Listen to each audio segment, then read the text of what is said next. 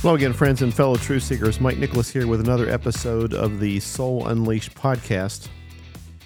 It's been my goal to help left-brainers like myself come to a better understanding of the whole soul awakening process.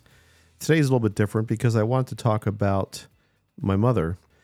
Today's January 22nd, 2023. My mother was born on this day in 1933, so she would have been 90 years old today. And what made me start thinking about her is she was the mother of 7 children. I'm the oldest of 7.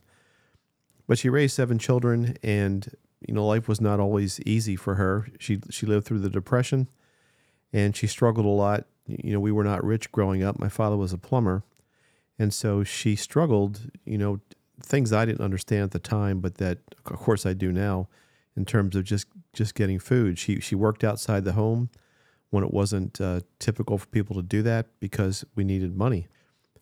And I bring her up especially because as I'm going through this soul awakening process, I know that it's something that she would be supportive of.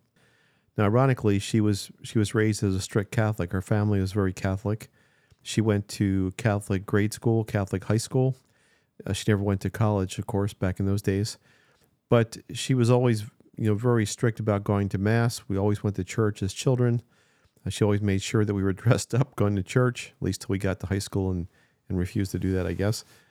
She and my father scrimped and saved, and somehow, I still don't know how they did it, managed to send each one of us 7 children to Catholic grade school, and then we all went to Catholic high school.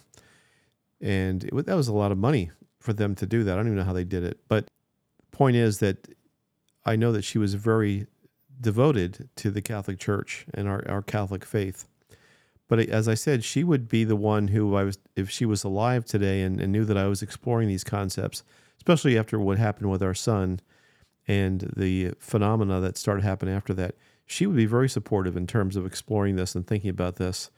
And she wouldn't shut me down and say, that's crazy to think that that's what happens to our soul, or you better believe in the final judgment, or you better believe in heaven and hell. She would not be like that. She would say that, hey, if that's what you believe, she'd be happy to talk about it. She might have a different opinion, but she would be open to the discussion. So that's what I remember most about my mother is she would be open to other ideas. When she passed away, she had a rosary in her hand. And ironically, her mother did too, my grandmother. I was there when both of them died. And my grandmother had a rosary in her hand also. She was saying prayers. Both of them were very sick, though, towards the end where they couldn't do anything really but hold the rosary. But my grandmother, same way. From what I know about her, I knew her, of course, as a very kind, loving older woman. But from what I've heard about her, she was also very opinionated. Now, she lived and chafed, if you will, under my grandfather, who was a crabby Irishman.